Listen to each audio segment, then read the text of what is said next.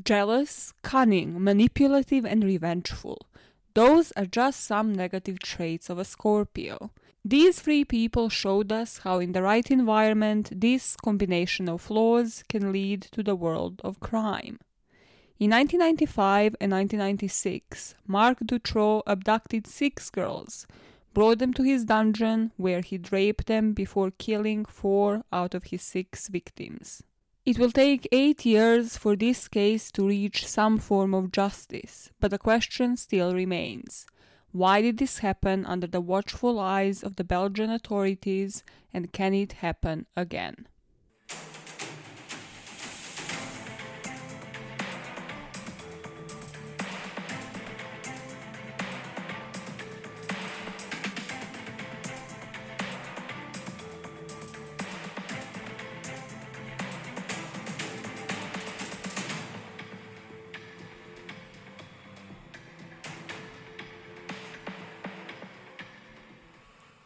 Sometimes I plan these intros so hard. Oh yeah. Now tell them exactly how hard do you plan these intros the whole week. Yeah, I work solely on the introductions. Shut the hell up. You don't. But listen, sometimes I plan what I'm going to say, and sometimes the actual topic for the conversation happens within the hour before I start recording. And today, the latter has occurred as I was walking down the street, minding my own fucking business, just listening to the music with my overhead headphones.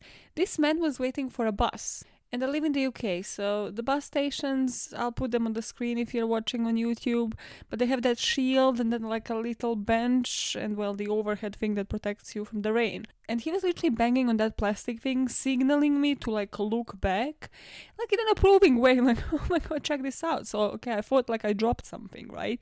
No, I look back to another random man that wanted me to be stopped so that he can catcall me.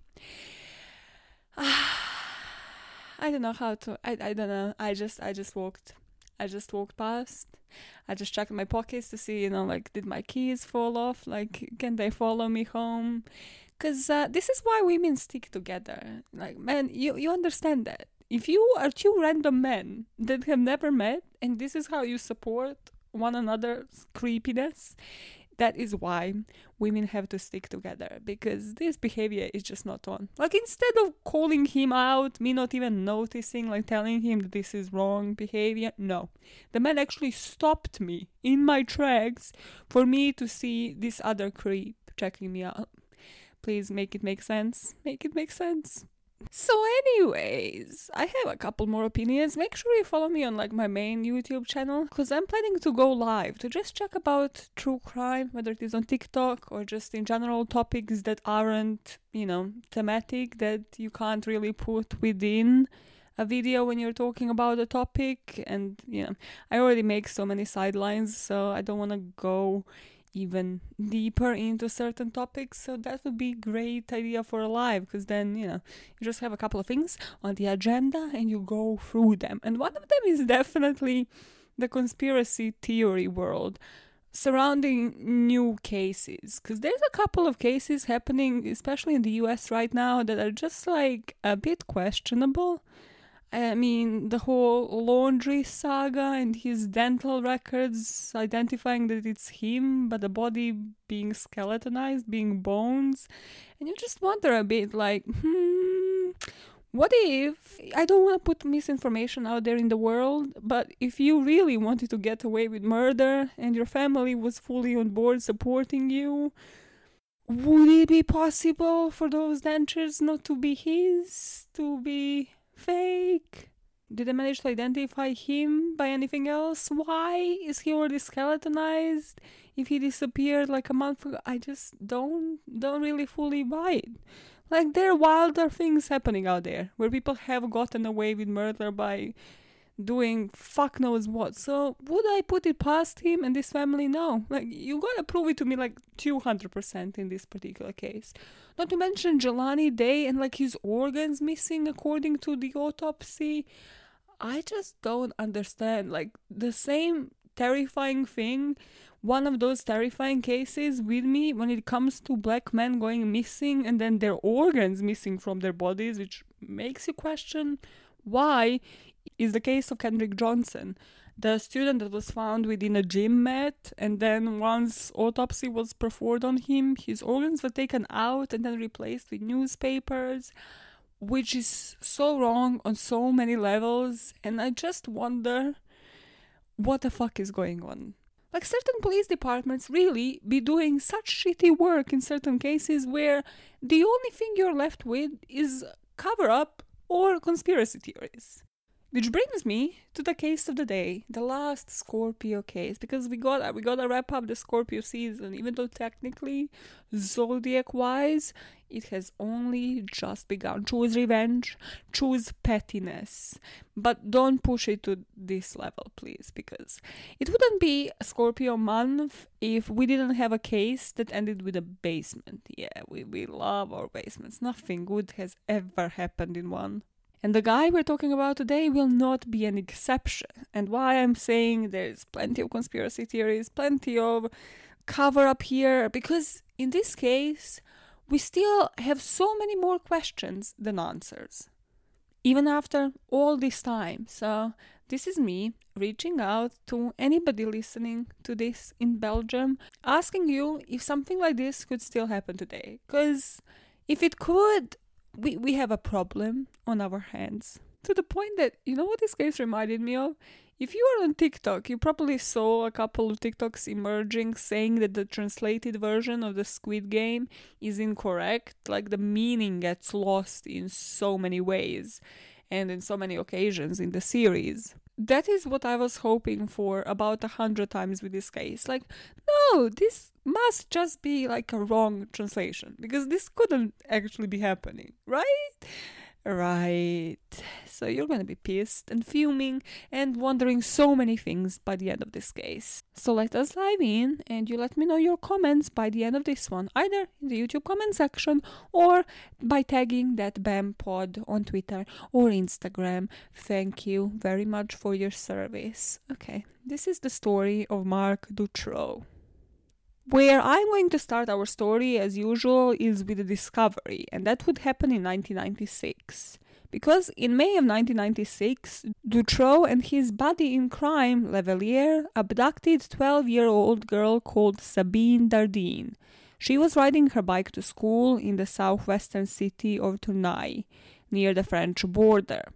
Once kidnapped, Sabine would be held in Dutroux's basement for 80 days. This is where she would be starved and repeatedly raped. Before, in August that same year, she was joined by a 14-year-old Laetitia Deleuze. Laetitia was also kidnapped by these two individuals just as she was walking home from her local swimming pool, and she was kidnapped in a different location, in the southern town of Beatrix, which will be a prevalent theme here, and why the police, among so many reasons, why the police didn't connect these cases to the same individual. But once these two kidnapped Laetitia, there were two witnesses that saw one van, and they gave the police the license plates, and the license plates led them directly to Marc. 4 days after the license plates details were given to the police, Marc and Levelier were arrested. And then, 2 days later, Dutroux and Levelier would end up confessing, and Dutroux would lead police to his makeshift dungeon, to the basement in his house, where Sabine and Laetitia were luckily found alive. Now that the police had him, his accomplice Levelier, in custody, they also arrested his wife, because they realized that she was an accomplice herself. And within the next 17 days, the police will end up digging up the bodies that were buried in Dutroux's garden, the bodies of 5 more victims. In order to even try to comprehend how we got here, we have to start from the beginning. Marc Dutroux was born on November the 6th, 1956, in a city called Ixelles.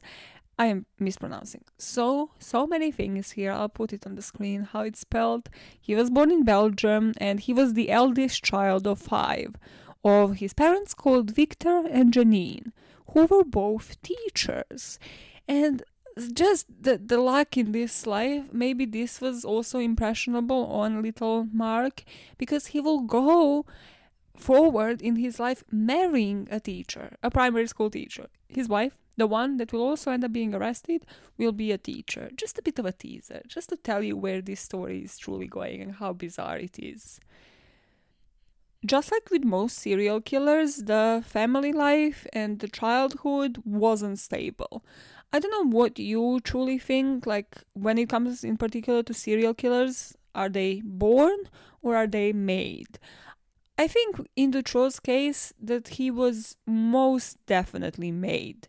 Janine was super dominant mother and Victor was an aggressive father, just as it usually happens.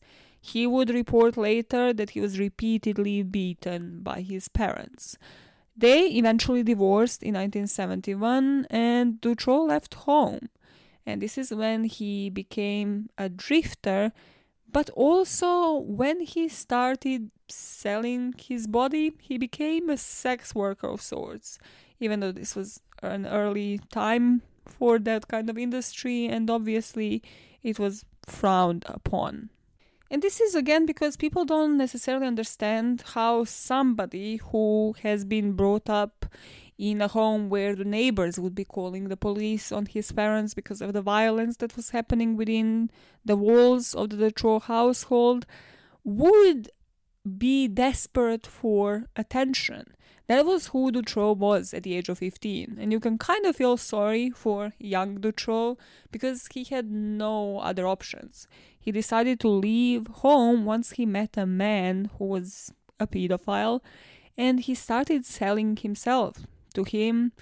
This man started basically pimping him out for money, and Dutroux found that this was the first form of affection that he ever got. And also this probably allowed for him to form an ideology that sex is connected to profit. So affection and sex are something to be profited from. He'd end up getting married at an early age of 20, and with this woman he would have 2 children. And he would later admit to beating the first wife and cheating on her as well. The two would later separate in the 1980s. And they would separate because of an appearance of another woman. And because Dutroux couldn't really escape from seeing sex in connection to profit. And he found a perfect mistress that he would end up leaving his wife for. And this mistress would be Michelle Martin, who he would later marry, and he would have 3 more children with Michelle. Now, if like any normal person, you would wonder, okay, so how is this man providing for this family? What the hell are both of them doing? You said his wife, Michelle, is going to be a teacher. So what is he doing? They have a huge family. What are they doing to provide for it? That is where a veil of mystery covers this whole story. Because it is known from all of the sources that Dutroux was an unemployed electrician. He was actually living on the welfare from the state, but somehow he was on the side reportedly trading stolen cars in countries in Europe like Poland and Slovakia. And it was suspected that he was selling young girls into prostitution throughout Europe. Later, the police would uncover that Dutroux actually had 7 houses within Belgium, in all of the different corners. All of them would be vacant, so nobody would be living in them, except for those houses where he would keep the girls that he would kidnap, or where he would be selling them into prostitution, or, where he would be recording porn videos for the clients. And this is never explained. We never get the answers as to how an unemployed electrician living on welfare has 7 houses. Like, who is supporting this? It's just never fully explained. By the end of the case, we still won't know the answers to these questions. If you do, please let me know, because English versions of the resources don't hold the answer to that. But it is something that would, very much reasonably so, explain how somebody would be connected to all of these crimes if he has all of these houses that the police wasn't aware of. So, of course, if 6 girls go missing, all of them in different areas, you don't connect it to the same person. But with the knowledge in the back of your head that this person has 7 houses all across Belgium, well, that isn't a stretch any longer. You can kind of connect the dots. And that is what brings us to the talk of the police, because the police really knew that they had a criminal on their hands. The police here would be technically vigilantes. They would know where Marc Dutroux was at every step of his day, and they still didn't do fuck all. Where mystery meets cover-up is really in 1985, because here he had somebody living in his house. This person was called Jean-Juan Petegem, and he was discharged from the military. He had his marriage fail, so he was divorced, and just lived with Marc Dutroux and Michel Martin for a while. And while he lived with them, he said that him, Michel, and Marc, and also 2 other gang leaders, an Italian and a crazy stupid one, but he didn't know their names, were abducting the girls in the area.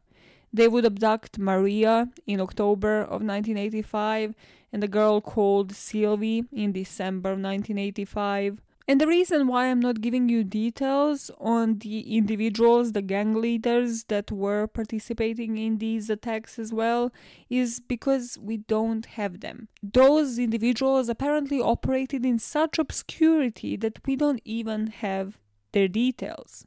The police will only know about Jean, Marc, and Michel because at this time they were leaving their victims alive, and there will be 5 of them. And Jean apparently loved to spill the beans. He liked to give a bit too many details about their identity. So these victims went to the police and finally, yet again, took too long of a time. But in 1987, the police finally connected the dots and arrested Martin, Dutroux, and Petegem. They would eventually get convicted in 1989, but they basically got a slap on the wrist. For 5 sexual assaults, Petegem received 6 years and Martin received 5. Dutroux received the harshest sentence of the 3 of them because he was also connected with several robberies that he conducted with Jean. But also Dutroux will not serve 13 years in prison, he will only serve 3. Because his early release, after only 3 years, was granted by the Belgian Minister of Justice at that time. This guy called Melchior Watelet. God, what are these names?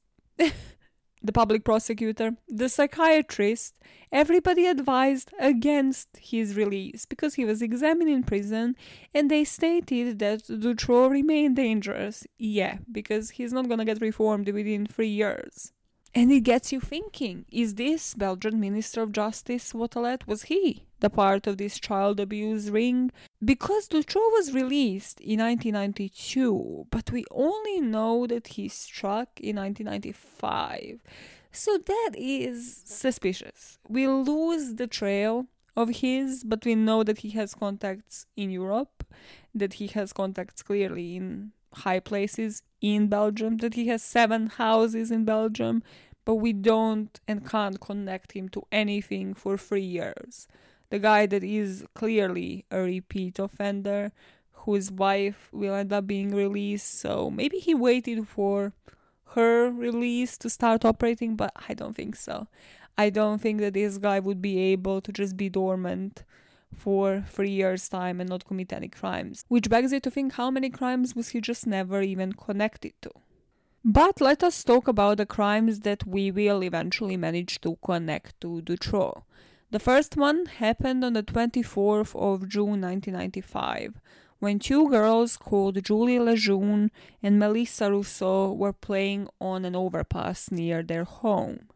They were just walking and playing near Liège when the 2 of them would end up being kidnapped by Dutroux and taken to his house at the city of Charleroi. Here, we would know that the 2 girls would end up being raped repeatedly, and Dutroux would also be making porn videos of the abuse of these 2 girls that will be taking place in his soundproof dungeon.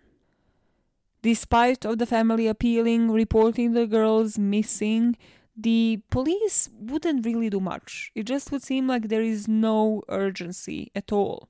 After 3 weeks, they had no leads. Police really wasn't doing anything, which is strange because if you were to even look at the files of any sex offenders in the area, well, Dutroux's name would pop up, wouldn't it? But then you'd have to think they saw on his file that the justice minister released him. So are they maybe thinking, we don't want this on our hands? Somebody with an upper hand made the decision. Do we really want to spite the decision of the Minister of Justice?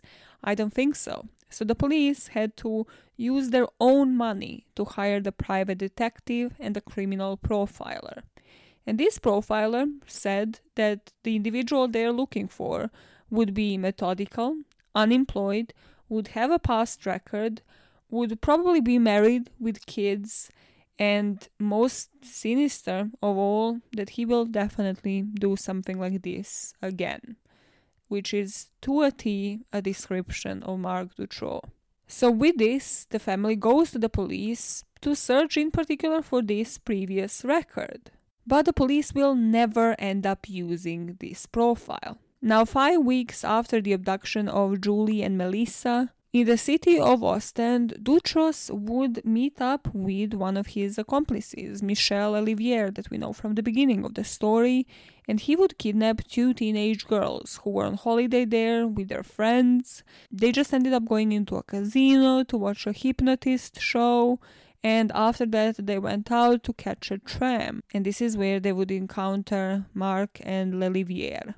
And Marshall and Effie Lambrechts would end up meeting the exact same fate that Julie and Melissa did, and would be brought to the makeshift dungeon. And then Effie will be joining Melissa and Julie in that dungeon. And Melissa and Julie will actually outlive them. They will be in that dungeon for months.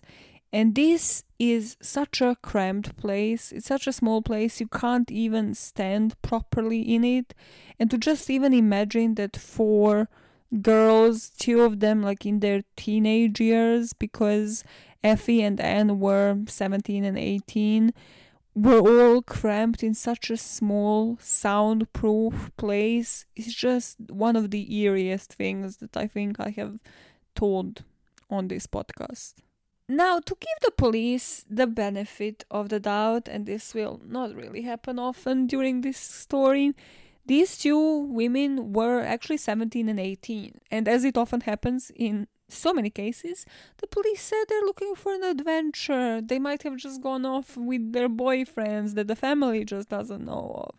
It's in a completely different part of city. Why would we connect the younger girl's disappearance and abduction with the disappearance of the 2 teenagers? They were different ages. It was opposite ends of Belgium. Their crimes just aren't connected. So here is, thanks to the Red-Handed podcast, where I need to loop you in how the police functioned at the time, because that will be yet another reason why everything, all the miscommunication is happening. So in Belgium, only recently the police has changed its structure. I will only loop you into the 2 levels to sort of simplify that. So we had civilian police. This is the higher level, let's call it that. This was previously military police, and they already had a file on Marc because of his previous record. They were keeping tabs on him and even had an informant checking up on the guy. So they were technically spying on him, and this still managed to happen. And then you have the gendarmerie, which is the state police, which plays a crucial role here. And gendarmerie, the state police officers got a letter from a woman that was claiming that her son was at the time holding 2 kids in his house. This woman didn't say anything about the 2 children being dead. She said he is holding them right now. And this woman only happened to be Marc Dutroux's mom. So Anne and Effie were still alive. So as the state police is getting this clue, well, the civilian police, the higher-ups, actually got information from the informant that was telling the police that Dutroux wanted to build an underground utopia of abducted kids. So the person that you let out of the prison a couple of years ago, the sex offender, is having this ideology. This informant told them that Dutroux was building a dungeon. But Dutroux said, actually, you know what? No, I was just renovating a basement. So the higher-ups have a file. They are aware of Marc Dutroux. They know that the 2 girls are missing, but they're not communicating with the civilian police, with gendarmerie. But still, they have to investigate based on this informant. They are keeping an eye on him. They even have a camera that just didn't happen to record during the times that the girls would be transported into the dungeon. And you have to wonder, why are they keeping an eye? Are they actually protecting him? Why I'm saying this is because they conduct one of the first searches. During this search of his household, they will find speculum, vaginal cream, and chains.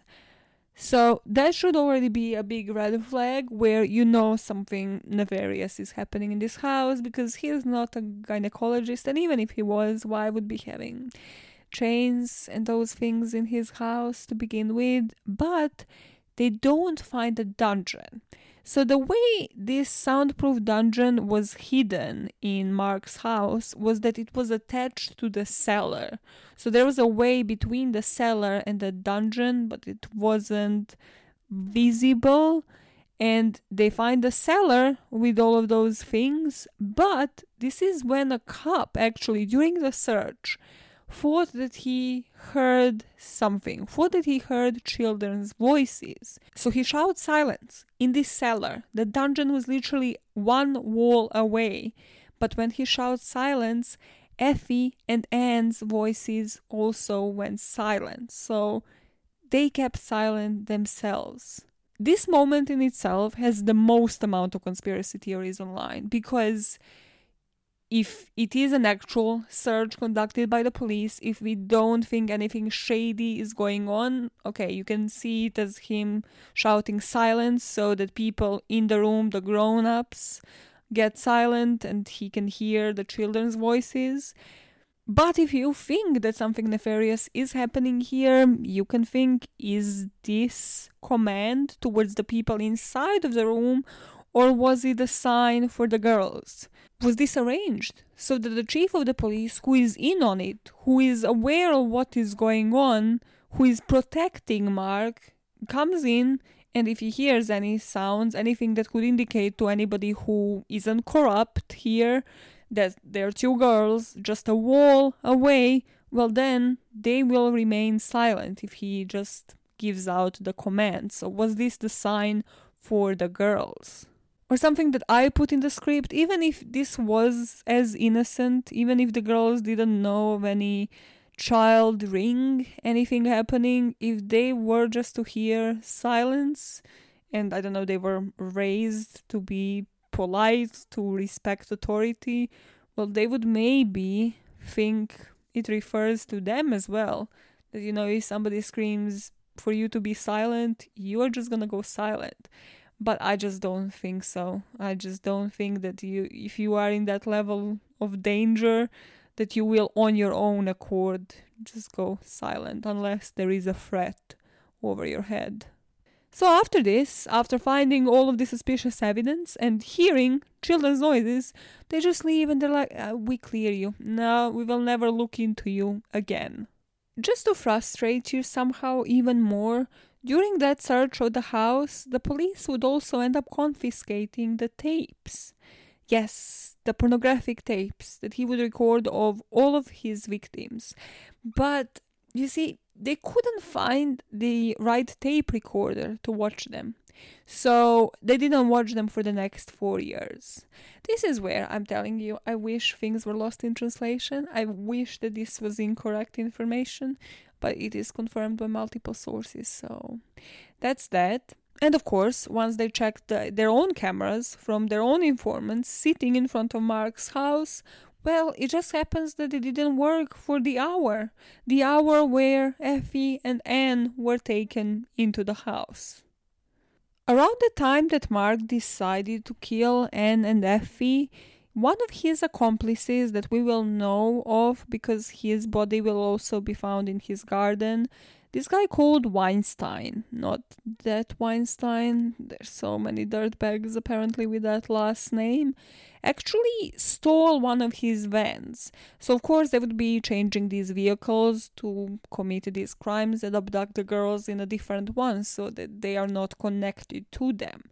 So Weinstein stole a vehicle, but then that vehicle ended up being found and it was taken away by the police. And Weinstein became a suspect in that case. So Marc Dutroux, like every rational human being, decided to kidnap his accomplice, Weinstein, and hold him in the dungeon at the house. It is speculated that at this point Anne and Effie were still alive and that he allowed them to move around the house. Well, by move I mean he moved them into a different room where they would still be chained while he was torturing Weinstein to fess up where he left this car, how it is going to come up to bite him in the ass, how it will be connected to him. And that eventually that torture led to Weinstein maybe even being buried alive. And as he wasn't giving up the information, he was just left in that garden, buried alive to die. So now we have one of his accomplices, Weinstein, dead.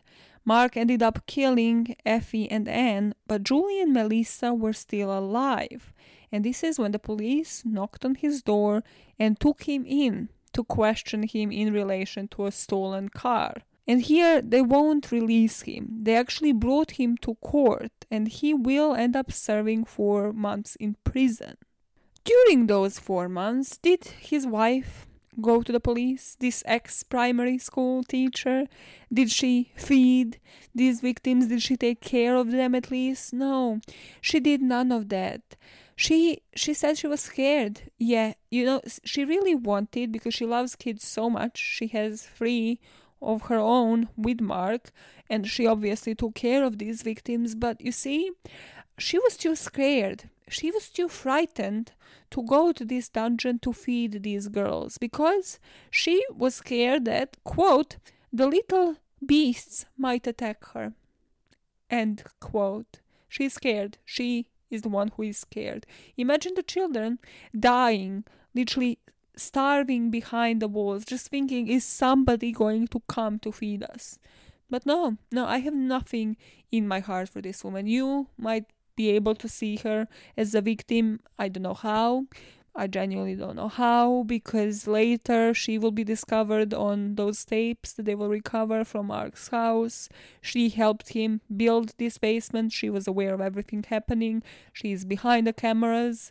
She knew of so many of these abductions. She knew of Weinstein's death. Why? For months, 4 months he spent in prison, but she didn't come forward. I have nothing in my heart for this woman. Zero emotion. So, of course, once he gets released in May 1996, the disappearances begin again. And I just like to visualize these things because I'm disturbed. I don't know why else. But, imagine you come out of the prison, you go back to your house. What is the dynamic now that you have with your wife? Because you come back and you realize that the 2 victims that you expected to find, they're alive, I suppose. I don't know. Or did you want her to kill them? Is this all upon your advice and command? Who is running the shots here? Because, what is the dynamic now? Do you still want to continue abducting victims with your wife? Or is she the enemy now because she can't even keep them alive? It's so sickening. So sickening on so many levels. But I just want to be the fly in that room to figure out what is the psychology of people in these situations. But I don't have that because he starts abducting girls again. So in May 1996, Sabine Dardine, who was 12 years at the time, would end up going missing as she was going to school. Sabine would spend 80 days in that dungeon.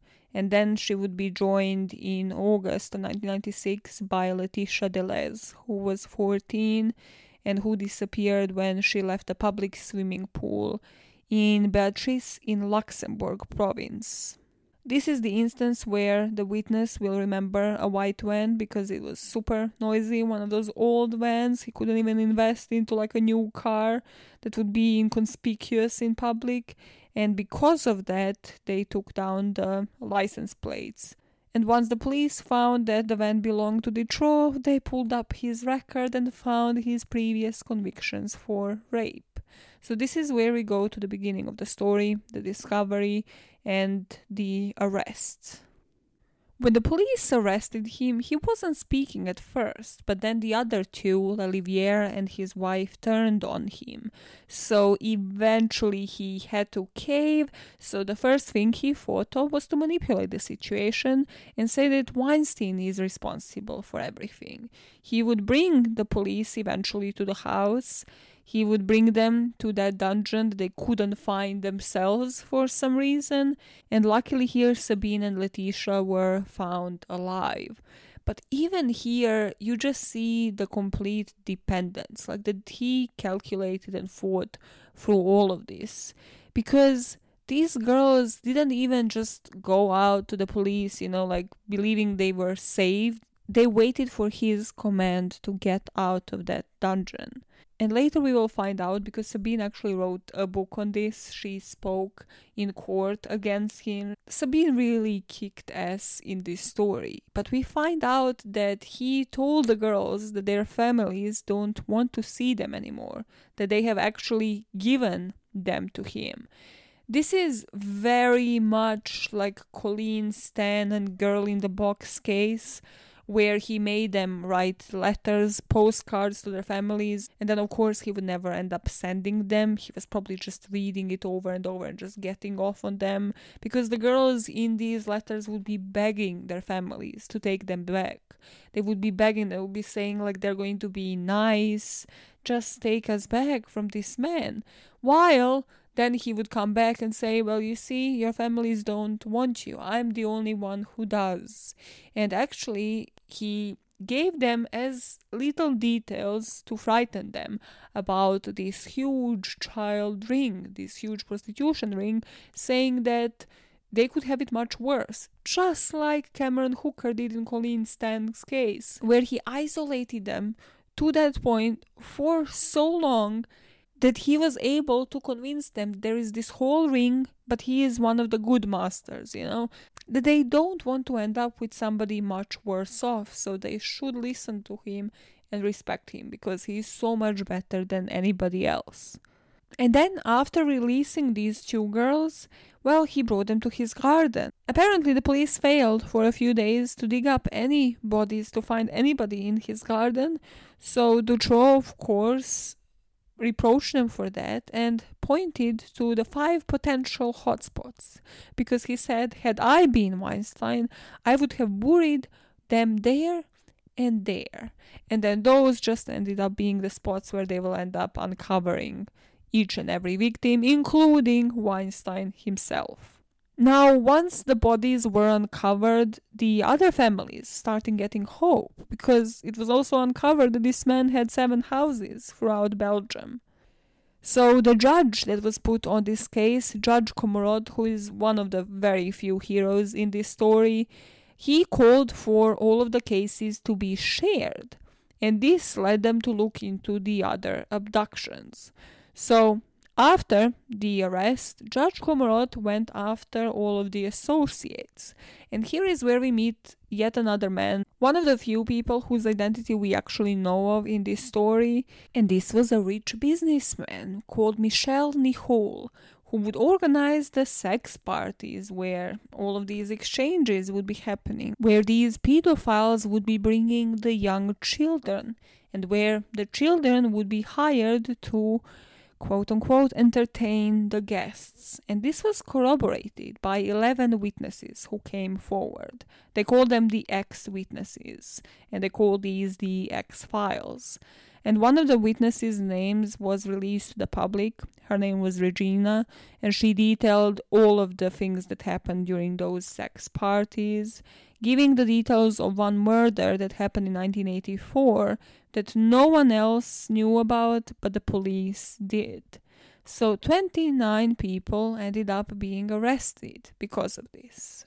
But then Judge Comrade, who was put on the case, ended up being fired. This happened because Dutroux's lawyer requested for the removal of the judge.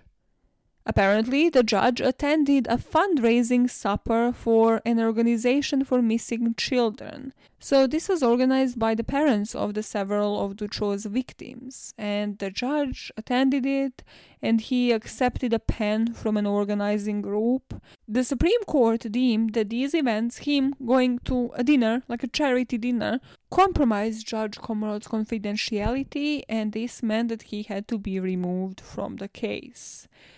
This was the final straw for so many people, the victims' families. So many people in Belgium felt such outrage, and it led to the public just losing the public confidence in the system, because he was an impartial judge, one and only probably that they could find, considering everything. Considering how the police was handling the cases, considering how they were handling the autopsies and the DNA evidence. Because after the judge was fired, the families imploded. They were giving interviews, they were saying to the public how the cases of their loved ones were handled. The families of the victims weren't actually even allowed to identify their daughters' bodies. Why? Well, because according to the lawyers, Dutroux identified them, and that was enough for the public system. So the family didn't really have to identify their own loved ones. Not to mention the DNA. That they were, I've seen different records, but over 5,000 samples, like different hairs in the dungeon in Dutroux's house, but they won't really test those. The parents suspected a couple of things. One was, were the girls even kept in the house? Maybe there is a lack of actual victim evidence. But also, more importantly, why would the detectives never send the hair samples for the DNA analysis? What other reason would they have unless they're protecting somebody else's identity? The prosecutor general had its reasons, and they said there was no need to get the hairs analyzed as no one else entered the cage. There was no network, so there was no need to look for evidence of one. Yet again, is it a shitty police work? And why is it so shitty? Why is it so shitty that then you have to suspect cover-up? You have no other choice but to suspect cover-up. If you have so much DNA, just analyze it, then exclude everybody. Make sure that everybody's name is not connected to this, that they're all cleared. But the biggest outrage didn't come just from the DNA samples, the judge's dismissal, everything that these parents were going through in the terms of not even being able to identify their daughters. It happened once they realized that Dutroux actually had a criminal record. So on the 20th of October 1996, a demonstration called the White March was organized, where 300,000 people demanded justice. They abandoned their jobs, they abandoned their factories, everything was at a standstill. The firefighters turned the hoses onto the governmental buildings. The country was calling for the reform of the Belgian parole system, asking the lawmakers to make sure that those who are convicted of crimes like Dutroux's are never to be eligible for an early release, because had he not been released, all of these victims that we are talking about today would have still been alive, had he actually spent the full 13 years in jail. This new reform came under the name of Dutroux Commission. Why not name it after the victims? Just, Belgium, get your shit together. And apparently it came in the form of the recommendations focusing on the key three areas. Streamlining the three overlapping police forces, so, that they share information between one another, would have been useful. Training and new procedures on how to respond to missing persons reports, and fundamental reforms of the justice system.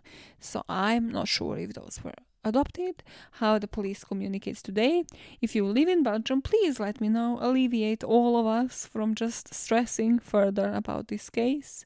and stressing further about that this is how the system works. Because we're not done yet. No, the corruption does not stop here. Despite the march, despite the outrage, the police department would suffer further humiliation because in April of 1998, Marc Dutroux managed to overpower a police officer guarding him and escaped. He was supposed to have a court visit because his trial wouldn't happen for 8 years after his arrest. Just another food for thought here. But this man actually pulled a Bundy and managed to escape this guard, and for 3 hours they couldn't find him. For 3 hours the police were just busy looking for one of the most dangerous criminals. So that was great. The guy had associates in powerful places. He knew how to steal cars, so he just took off in a stolen car. Eventually, after 3 hours, he will be recaptured, and Belgium's police chief, justice minister, and interior minister would resign due to this. Probably more due to the embarrassment rather than him actually escaping. And because I come from a country that technically isn't run as a dictatorship, but you kind of know it is, you have to wonder when certain people in power resign, why did those people resign and why exactly at that time? Because usually it happens for a reason. Because even before his trial, they're going to promise these police reforms, they're going to start making changes. But also the investigation would lead to the conclusion that there is no such ring that he was the part of. So you have to wonder, what are they trying to hide? Who are they trying to hush up? What do these people that resigned even know? Or what could they reveal? And is it, in a certain way at least, just a form of distraction? For you to pay attention to that, to think that actually something is happening, that people responsible are going down, but maybe actually it is just further cover-up. Because those people resign, but people who truly call the shots never do, because we just don't know their identities. So Dutroux's trial will start on the 1st of March 2004. He spoke behind a protective glass. He denied all charges. He claims that he was just a small player in a pedophile ring that is run by the Belgian elite. And he also shoved the police under the bus, which is one of the main reasons why I just said what I said.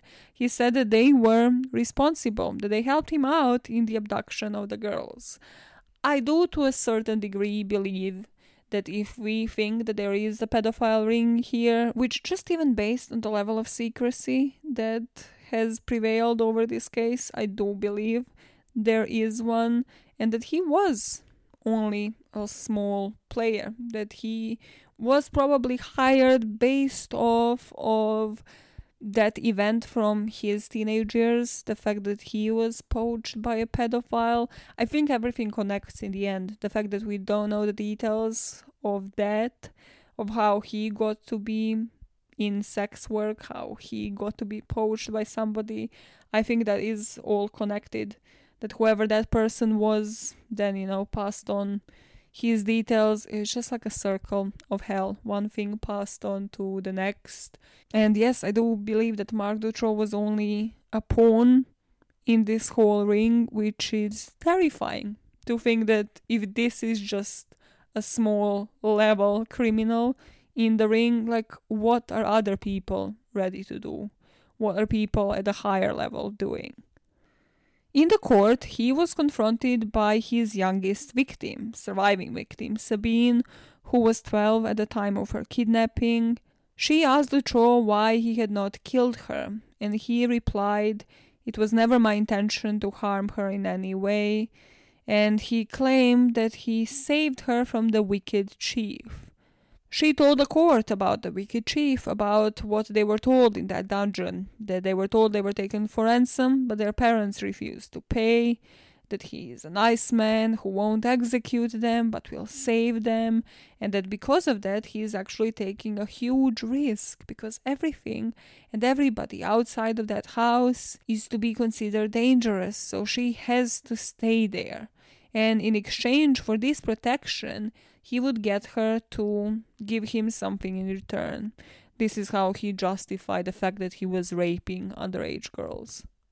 This is actually where I'd like to ask you the questions, because I compared this to Colleen Stan's case, where Cameron Hooker was the only person there. There wasn't a ring, at least not that we knew of.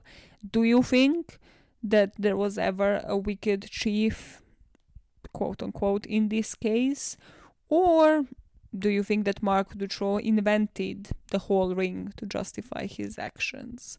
Just based on the whole cover-up, I think there was somebody else calling the shots here, but let me know what you think.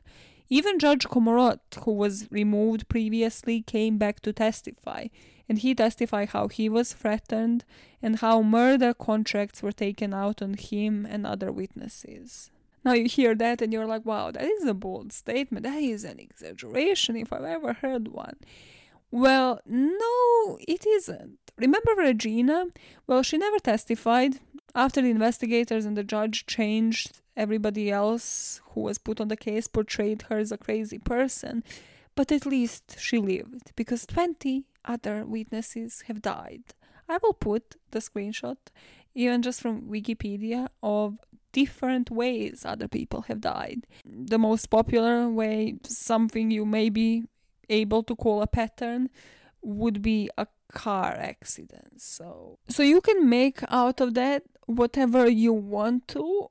You can see it as a cover-up, or you can see it as so many people just dying a very similar death. There were a couple of suicides as well. I'm not going to beat around the bush and call this a cover-up. I'm going to firmly state that, in my opinion, this is one of the biggest cover-ups that I have ever heard of. Like, this is insane. This can't be true, right? But it is true. It so is. So let us speak about their convictions.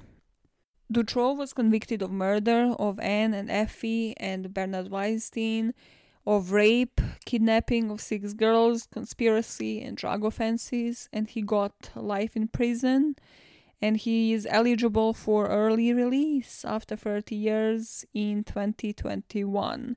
From what I read, because I was like, that is scary as shit, I believe he appealed, but he can't be out now due to that failed appeal until 2036. Michelle, his wife, was convicted of letting Julie and Melissa starve to death, and also assisting the kidnappings, and she got 30 years in prison, but she was released in 2012 after serving 16 years out of 30. Michel Nihul, the businessman that organized these parties, was acquitted of kidnapping, document fraud, trading of stolen vehicles. So he was supposed to serve 5 years, but he was released early, of course, because money buys you releases out of prison. And Michel Laliviere was convicted of kidnapping of Anne, Effie, Sabine, and Letitia, and of rape. And he was sentenced to 25 years in jail, but was released under conditions in October 2019. So a lot of them are out now, and there is still possibility for one of them to be released. I mean, he will be old. He will be like in his 60s. Still, just don't. The same way that I have said in, cases of Kelly Lane, in that case, don't release her until she's at least in menopause. Here, don't release him until he stops breathing. Yeah, I think that would be a good conclusion in his case. Because you know how Jason Derulo said that he only misses you when he is breathing? Well, this guy, if he's breathing, he is going to continue offending. That's it. Case closed. Actually, I have a few more information. I have a few more facts for you, but yeah, sure. Just gave people permission to leave. They are not here. They're not conditioned to stay. They stay because they like information. They stay because they like you. All right. Let's speak about where this case is now. He was causing some public outrage in 2018, Marc Dutroux, that is, again, because the parents of the victims received the letter from Marc Dutroux on the day of their daughter's funeral. Wrong timing, mate, read the room. At least if you are a fucking creep, if you're trying to get yourself out, this is not the way. This is just not the way how to live your life at any point. In Mark's eyes and in his lawyer's eyes, Mark wanted to offer to answer questions if the parents had any. Now he wants to talk, talking about the restorative justice, how it's going to help him and if it will help the family reach the conclusions and reach closure. But everybody saw it for what it really was, and it was a plea for an early release. Because you know that the media would be on top of this, publishing how the family is actually communicating with the criminal, maybe they have forgiven him. But that didn't work. The family didn't want to go through this. Then, in 2020, I've read articles how COVID is delaying his possibility of parole and early release. And he was actually examined in the end. And according to his lawyer, Bruno Diaz, they revealed that Marc actually won't be pursuing parole, and that is on the basis of the psychiatric report that was released, stating that Dutroux still represents too great a danger to the society. The report stated maximum risk, a certain degree of perversion, a psychopathic profile, and asociality, and a certain sadism. To that, his lawyer, Mr. Dyers, responded that his clients had regrets and he hoped for a new psychiatric examination because that would show regrets. Yeah, I don't think he understands how life works. And you see, something I didn't tell you, which I really hope in the bottom of my heart, if anything here is the correct translation, probably of Belgian news articles, that this part is Dutroux is detained in solitary. He lives in solitary, spends 365 days, 366 on a leap year, in a 96 square foot cell. Too large, I would argue too large. And, according to his lawyer, that would lead anyone to dementia or suicide. But solitary is just a kind of confinement, it's just a kind of punishment that a Scorpio would serve. And it's the one that he served onto his victims. So, you see, I feel like that is the kind of punishment that he deserves. Even smaller. That's just, if they could only build a dungeon of the exact same size, proportions, conditions, just barely food enough to survive, I have a feeling that would be exactly that. No rope, no nothing to commit suicide with, no, just actually drive him crazy with his thoughts for a lifetime, for a life sentence. But then, in the next line I put, okay, so overthinking this, definitely seeing both sides to every story, but I also had to wonder, is he in the solitary? Because there he can't talk to anybody. He can't actually have any communication with people and can't reveal information, can't give further names and implicate other people. Because in this case, you just have to speculate. You're left with nothing but speculations. Speaking of that is sort of the case of Marc Dutroux. There are some things that I found interesting and I believe have been overlooked. If, I don't know, maybe the police force now wants to re-examine this case, maybe arrest those people again, just an idea. Well, Dutroux actually owned those 7 houses. I found in some sources that it stated 10. Several of the sources that I read stated that he has connections to Europe. In particular, Slovakia was mentioned a few times. I've seen mentions of Poland and Czech Republic as well. And that connects him to Michel Nichol, the businessman dude. So their connections that they were planning prostitution and human trafficking operation between these countries in Western and Southern Europe. And we just don't have any information on that. Why hasn't that been looked into when it came to his trial? Then I read that there was a videotape of Dutroux raping a child in Slovakia that the police failed to review after it was seized. You have to wonder, what did they do with all the tapes? Have all of them been analyzed? Did we identify all of the victims in those tapes? Did we identify the locations where they have been taped? Then thinking about the actual physical evidence, if you think about the car theft, the smuggling operations, that is again something connecting him to the Eastern European countries. So that is something where we might be able to get the leads on the license plates, on the operations, on, I don't know, car mileage, like connecting him to those places, whether or not he traveled there. Again, if somebody wanted to do a thorough investigation here, there's so many avenues that you can take. Not to mention the DNA samples, thinking about actual physical evidence. As I told you, there were over 5,000 hair samples found in the basement cellar. 25 of those were apparently unknown DNA profiles, but regardless, there were people in that cellar that are not the accused, that aren't Marc and other 3 people. And the prosecution just never attempted to match those to people implicated in the case. And then another avenue is the whole list of people connected to this case as witnesses that have died due to suicide, heart attack, car crash, prevalently car crash and suicide. Those were the people investigating, from journalists to police officers and different witnesses. So, by the end of all of this, I have to wonder, is there one person in prison with a harsh punishment, you could say, isolated from the whole world, so nobody suspects anything and he can't provide any further information, and by this point he had probably forgotten a bunch of that. And everybody on the outside who knows more than they should has died, / possibly allegedly been killed in suspicious circumstances. And we have one person taking down the fall on behalf of the whole ring so that everything is kept on the hush-hush and nobody looks into what is really going on, while there is so many opportunities and avenues to do so. Probably the most out of any single case that I have covered where there is physical evidence that could connect. There is, or have been at least, people that could connect to this ring, to these parties, to exactly how this is going on. And it will just not happen because, well, they had their scapegoat and that man is now in prison.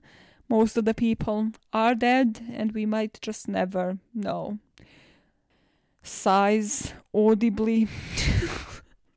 Actual audible sighs. So what could have motivated this man? Here is where I looked a bit into the motivation of pedophiles, because I do want to do a month where I pattern it around the motives of 3 pedophile cases, but I also know that it's going to be heavy and I just am not mentally prepared to do so yet, especially after reading this. So, something to bear in mind are that pedophiles show elevated shyness, sensitivity, and depression. They usually score high on neuroticism and psychoticism, but not enough to be considered pathological. And even with people who studied pedophiles, they say that there is a difficulty trying to understand cause and effect, because we can't actually tell whether pedophiles gravitate towards children because they are highly introverted. You can probably think of cases that fall under this category where they find company of children less threatening than the company of adults, or whether there is the social withdrawal that implies that introverts are product of isolation, in particular because of their preference, so that they are aware that the predisposition of what they like, the fact that they like children in that way, is going to meet disapproval and hostility of the public. There is correlation when it comes to pedophilia to children who have sustained serious head injuries when they were young, before the age of 6. And another study deduced that more pedophiles had mothers with psychiatric illnesses than an average person would. They usually have lower IQs than other people and arrested psychosexual development, which is caused by early childhood stress. We can think of a couple of things that would have caused early childhood stress, including him being sold to a pedophile by the age of 15 here, and this would in turn cause development to be fixated or regressed and is manifested in his own sexual preferences towards children, because that is the only thing he knew, the only sort of form of affection that he had witnessed take place in his early teenage years. And what I find scary but also applicable in this case is that pedophiles on the whole believe that their behavior is normal, but that the society just won't be able to accept it. So they're convinced they're doing a good thing when they are actually assaulting children, and that the children can learn how to enjoy the relationship. Here I wanted to discuss the traits of a pedophile, because you can see Marc Dutroux as a psychopath. You can see him as so many other twisted things. But if we are thinking about somebody who has a chance of parole and actually being released, we have to think about whether or not there is a chance that they will reoffend. And if this is his actual preference, whether or not it came from his childhood, from how he was treated, from the fact that he was given to a pedophile at the age of 15, what is to tell us that as soon as he is not released from prison, even if there was never a pedophile ring, even if there was never a child ring here to begin with, that he would not choose his own preference, and that he would not abduct a child and close them in another dungeon in one of his other locations as soon as he is out. Yet another food for thought when it comes to this case, because I don't think anybody in this case who has been put on, all of the corrupt people involved in it, is actually processing this from as if you would process any other normal crime case. Oh, we have evidence, no, let's ignore everything. What is the thought process in this? Please walk me through it, because it makes no sense. No cuadra, compañero, no cuadra. And if you have learned a single thing from the month of Scorpios, that is that we can, and we commit to taking certain secrets to our grave. We are completely comfortable with taking some secrets to our grave. Some people, can't hold a secret for more than 2 minutes. They run to their best friends. We are no. We can be in solitary for 30 plus years and still be you know what? No.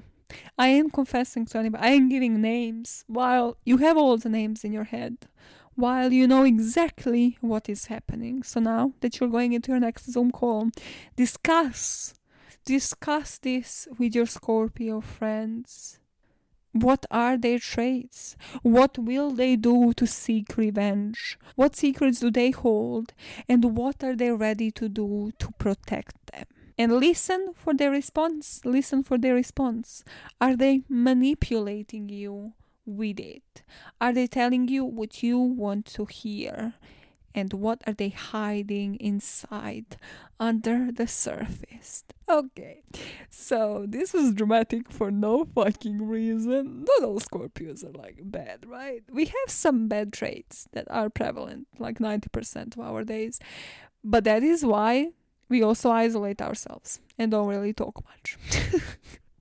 And that is also why you see the best of us and not the worst of us, because we just keep it to ourselves. We keep it to ourselves, and trust me, we go insane in our heads 24/7. It's the freaking mouse, the freaking hamster running that wheel of conspiracy, running the wheel of just woo. How would I spin this? How would I take revenge?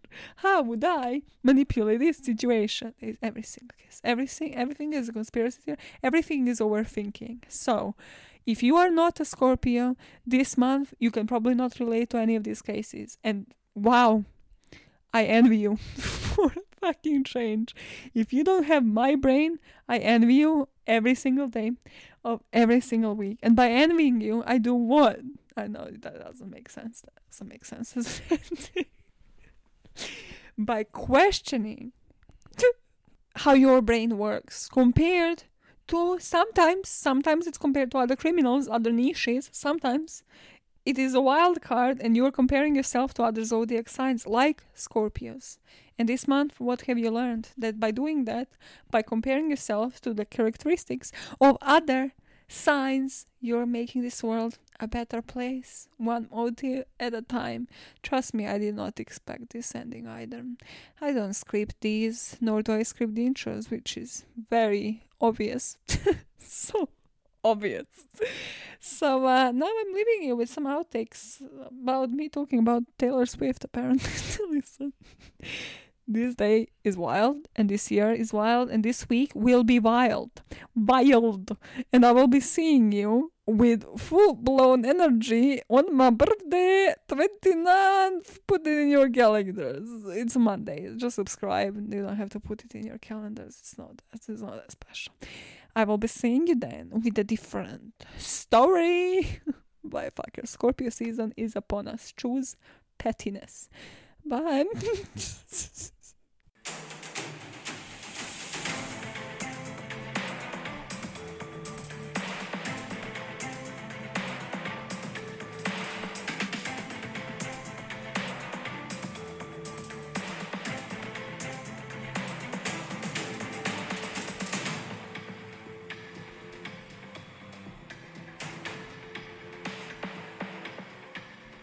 Again. I think I've seen this film before, and I did not like the ending. Save that shit for the outtakes. That is literally my brain on repeat. The Taylor Swift song, but the Bon Iver lyrics. I discovered Taylor Swift songs in the most retarded of ways. Listen, if you're a Swiftie out there, tell me how do you, you probably have alerts on all of the apps. You're probably the wrong people to ask. But I've discovered No Body No Crime by listening to Crime Junkie episodes for April Fools. And then I've discovered Exile with Bon Iver by listening and watching you on Netflix. Just tell me, just please. How do you discover these cult songs? How do you know what Taylor Swift song is a cult song? Or do you believe they all are? Because this is literally my brain. Because I listened to it for about 100 times. And that lyric resonates with me so much. Because, we've all been in a situation that we've seen before. And we know how it's going to end. And you are just watching it unravel in front of your eyes thinking, what have I done? Am I the drama? Am I the drama? Okay, it's time to go.